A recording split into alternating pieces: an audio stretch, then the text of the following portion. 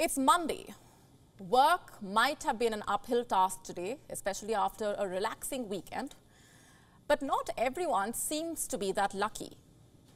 You see, layoffs are on a rise. Employees are trying to prove themselves, trying to save their jobs.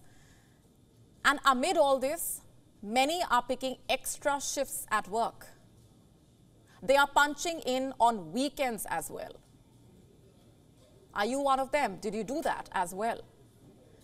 More and more workers are toiling on their off days. I have some data for you.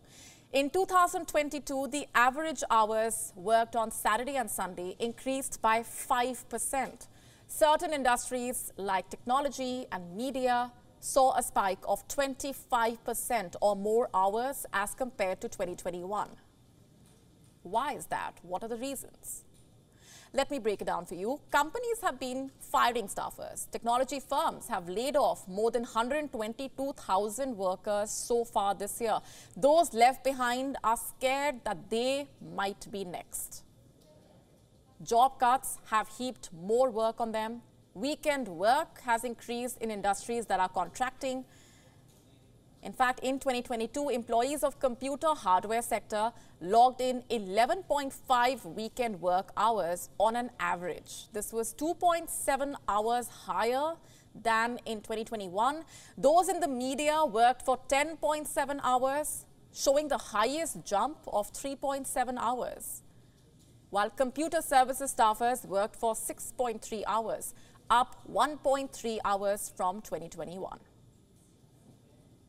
You see, companies are expecting more from their employees now, and to keep up with the grind, to outrun their competitors, and most importantly, to keep food on the table, employees are giving it their all. Burnout rates were already at a record high. Working weekends have only added more stress. But many are willing to do that, to escape draining work-related conversations. Many workplaces are still hybrid. Some have designated communication hours, others don't. And many employees find Zoom calls, work emails, Slack chat notifications distracting. To avoid such interruptions, they prefer logging off early on Friday and taking up the work over the weekend, when they will not be disturbed. And some staffers enjoy working without interaction. Off days are the perfect to do that. But on the downside, it has blurred the boundaries between work and life. Work-life balance seems to have gone for a toss.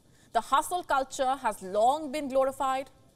The constant threat of being fired has simply worsened the matter. WION now available in your country. Download the app now. Get all the updates on the move.